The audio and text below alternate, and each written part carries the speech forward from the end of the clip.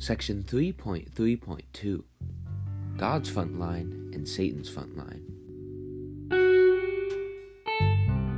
In the last days, the world is divided into the democratic world and the communist world. Because he had given Adam the blessing of dominion, God had to give Satan a free rein to create through Adam's descendants an unprincipled world. God has had to follow in pursuit, working to restore the unprincipled world to his side. When Christ returns to restore this fallen world to its original state as created by God, he will surely work to save the communist world. No doubt the nation to which he returns will play the central role in this dispensation. Korea, the nation where Christ will return, is the place most dear to God and most abhorred by Satan. It is the front line for both God and Satan, a place where the forces of democracy and the forces of communism collide.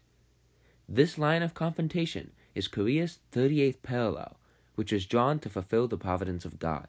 At the point of confrontation between God and Satan, a sacrifice must be offered as the condition to determine the outcome of their struggle.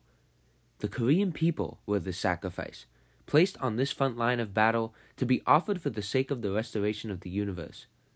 Therefore, God divided the Korean nation, just as Abraham's sacrifices were supposed to be divided. This is the reason behind the division of Korea by the 38th parallel, which splits into two nations, one Cain type and the other Abel type. The 38th parallel is the front line of battle between democracy and communism. At the same time, it is the front line of battle between God and Satan.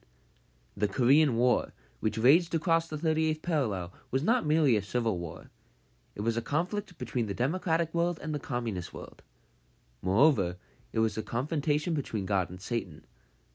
Because this war had worldwide significance for the accomplishment of the providence of restoration, the armed forces of the member states of the United Nations were mobilized for the first time. Even though participating nations may not have understood this providential significance, they were acting in line with God's will for the liberation of the spiritual fatherland. At the fall of the first human ancestors, God's side and Satan's side parted ways from a single point. Life and death, good and evil, love and hate, happiness and sorrow, fortune and misfortune, all have been divided from a single point and come into continual conflict with each other in human history. These divided realities consolidated separately into Cain-type and Abel-type worlds, which eventually matured to form the democratic world and the communist world. When these two worlds came into global conflict, it was centered on the Korean peninsula. Religions, ideologies, political forces, and economic systems all came into conflict and caused great confusion in Korean society, which then had worldwide impact.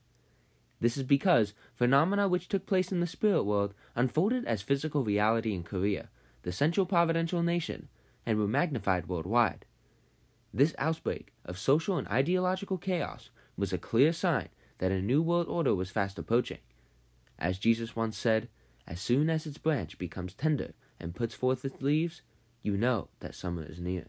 When the disciples asked Jesus of the place of his return, he said, "Where the body is, there the eagles will be gathered." Eternal life and eternal death collide in Korea, the front line of the battle between God and Satan. Devils, symbolized by the eagles, gather in this land in search of the spiritually dead, while the returning Lord comes to this land in search of the people of abundant life.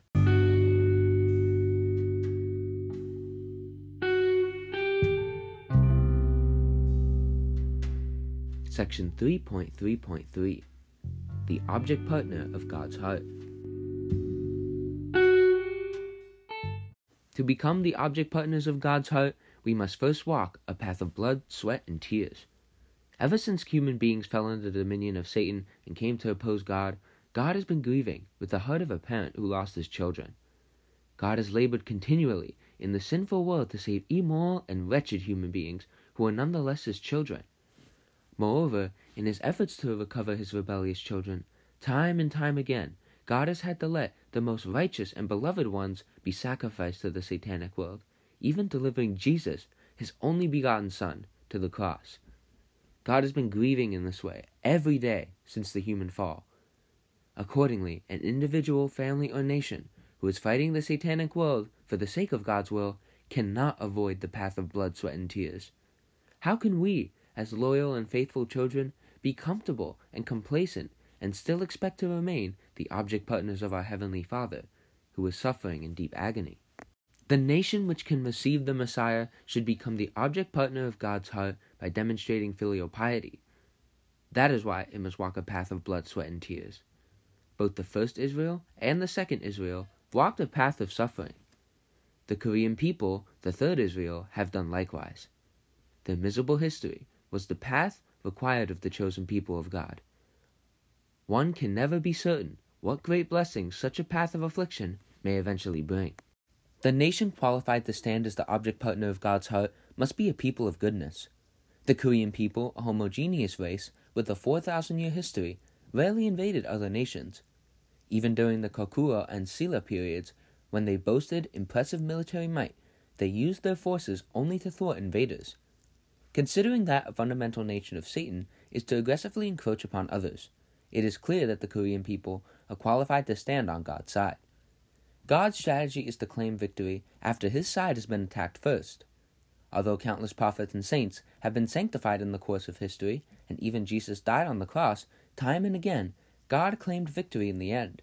Although Satan's side was the aggressor in the First and Second World Wars, in the end, victory was won by the nations on God's side. Similarly, the Korean people have invaded numerous times by foreign powers. God's true intention in having them endure these tribulations was to have them stand on his side and secure the final victory. The Korean people are by nature endowed with a religious character. Their religious inclination has led them to strive always for that which transcends physical reality and is of more profound value. From ancient times, when their culture was still primitive, the Korean people have evinced a strong desire to worship God. They did not have a high regard for religions which superstitiously defied nature or strove for happiness in temporal life. They have always revered the virtues of loyalty, filial piety, and chastity. Their fondness for folk tales, which express these virtues, such as the tale of Shim Chodong and the tale of Chu Ha Hang, stems from this powerful underpinning of their culture.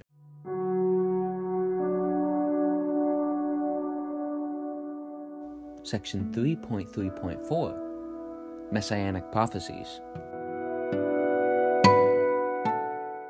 The Korean people have long cherished the Messianic hope, nurtured by the clear testimonies of their prophets. The first Israel believed in the testimonies of its prophets that the Messiah would come as their king, establish a kingdom, and bring them salvation. The second Israel was able to endure an arduous path of faith, due in part to their hope in the return of Christ.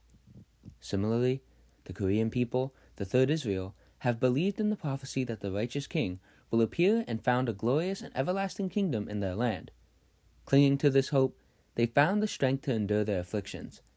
This messianic idea among the Korean people was revealed through the Chung Magok, a book of a prophecy written in the 14th century at the beginning of the Yi dynasty. Because this prophecy foretold that a new king would emerge, the ruling class tried to suppress it.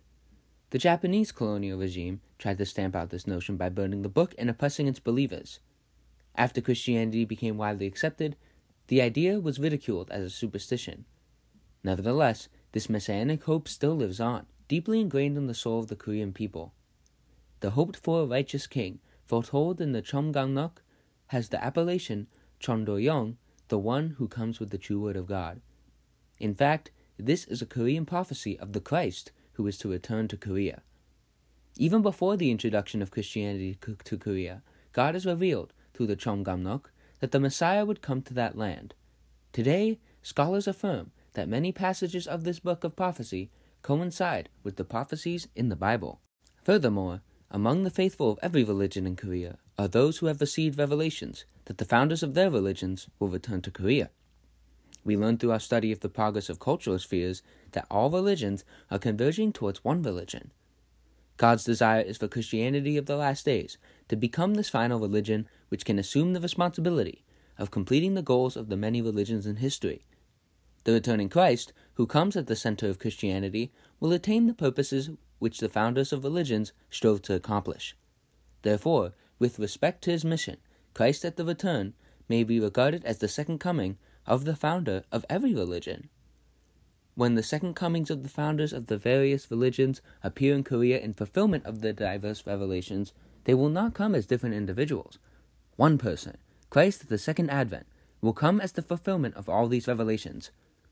The Lord, whose coming has been revealed to believers in various regions, including the Maitreya Buddha in Buddhism, the True Man in Confucianism, the returning of Chu Kloi Suan, who founded the religion of Chu Doyongo, and the coming of the Chon Doyong in the Chomgamnok, will be none other than Christ at the second advent. Finally, we witness revelations and signs being given to spiritually attuned Christians testifying to the coming of Christ of Korea. They are sprouting in profusion, like mushrooms after a rain. God's promise that he will pour out his Spirit among all flesh is being fulfilled among the Korean people. As devout Christians make contact with spirits from various levels of the spirit world, from the lower realms to paradise, many are receiving clear revelations that the Lord will come to Korea. However, the current leadership of the Korean Christian churches is fast asleep. Spiritually ignorant, they go about their ministries oblivious to these signs of the times. This is similar to what happened in Jesus' time.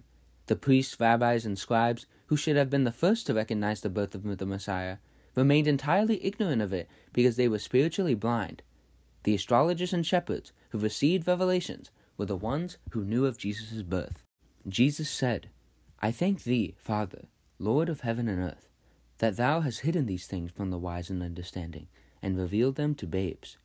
He was lamenting over the spiritual ignorance of the Jewish leadership of his time, while on the other hand, he was grateful that God bestowed grace upon pure and uneducated believers by revealing his providence to them.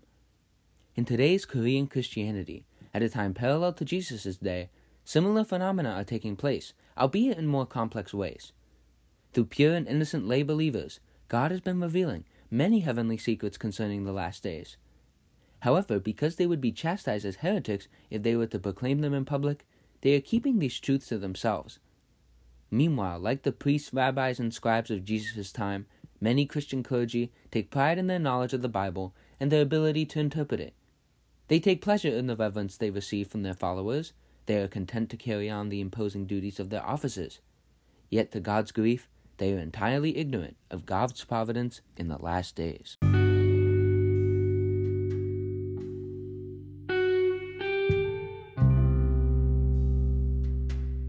Section 3.3.5 The Culmination of All Civilizations.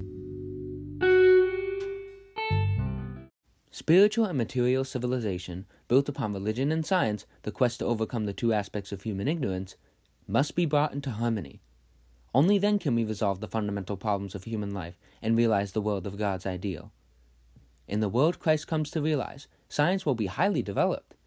It will be a society with the highest level of civilization, one in which all civilizations which have developed through the vertical course of the providential history will be restored horizontally under the leadership of the Lord. Therefore, the spiritual and material aspects of civilization developing from religion and science, which have flourished all over the world, will be embraced and harmonized in Korea as guided by the new truth. Then they will bear fruit in the ideal world of God's deepest desire. First, the essences of all civilizations which developed on the land should bear fruit in Korea. The ancient continental civilizations which arose in Egypt and Mesopotamia bequeathed their fruits to the peninsular civilizations of Greece, Rome, and Liberia, and thence to the island civilization of Great Britain. This island civilization passed on its culture to the United States, a continental civilization. Then the direction was reversed, with the United States passing on its culture to the island civilization of Japan. Now these fruits are to be harvested in the peninsular civilization of Korea, where Christ is to be born. Next, the essences of civilizations born on the shores of rivers and seas should bear fruit in the Pacific civilization to which Korea belongs. The river civilizations which arose on the shores of the Nile, Tigris, and Euphrates rivers passed on their cultures to the civilizations in the vicinity of the Mediterranean Sea, Greece, Rome, Spain, and Portugal. These bequeathed their fruits to the civilization on the Atlantic Ocean, notably Great Britain and the United States. All these fruits will be harvested in the civilization of the Pacific Ocean, which links together the United States, Japan, and Korea. Last, civilizations born out of different climate zones should bear fruit in Korea. In the round of the seasons, living things begin their life in the multiplication in spring, flourish in the summer, bear fruit in autumn, and store their reserves in winter. The cycle of spring, summer, autumn, and winter is repeated not only year to year, but also day to day. Morning corresponds to spring, afternoon to summer, evening to autumn, and night to winter. The 4 phases of human life, childhood, youth, middle age, and old age, also fit this pattern. Human history, too, unfolds according to the seasons, because an aspect of God's principle underlying his creation is the harmonious seasonal circle of life. God created Adam and Eve in the springtime of human history. Accordingly, human history was supposed to begin from the temperate zone civilization of Eden. Then, in its summer season, it should have moved to a tropical civilization, in autumn to a cool zone civilization, and should have reached its culmination in a frigid zone civilization analogous to the winter season. However, due to the fall, human beings were degraded to the level of savages. Instead of building a temperate zone civilization, they prematurely came to live in the tropical zones of primitive men. On the continent of Africa, they built the tropic zone civilization of Egypt. This continental civilization passed on its culture to the peninsulas and islands where cool zone civilizations developed. They bequeathed their fruits to the frigid zone civilizations of the Soviet Union. Now this current is to culminate in the formation of the temperate zone civilization of the New Eden. This should certainly take place in Korea, where all civilizations are to bear fruit.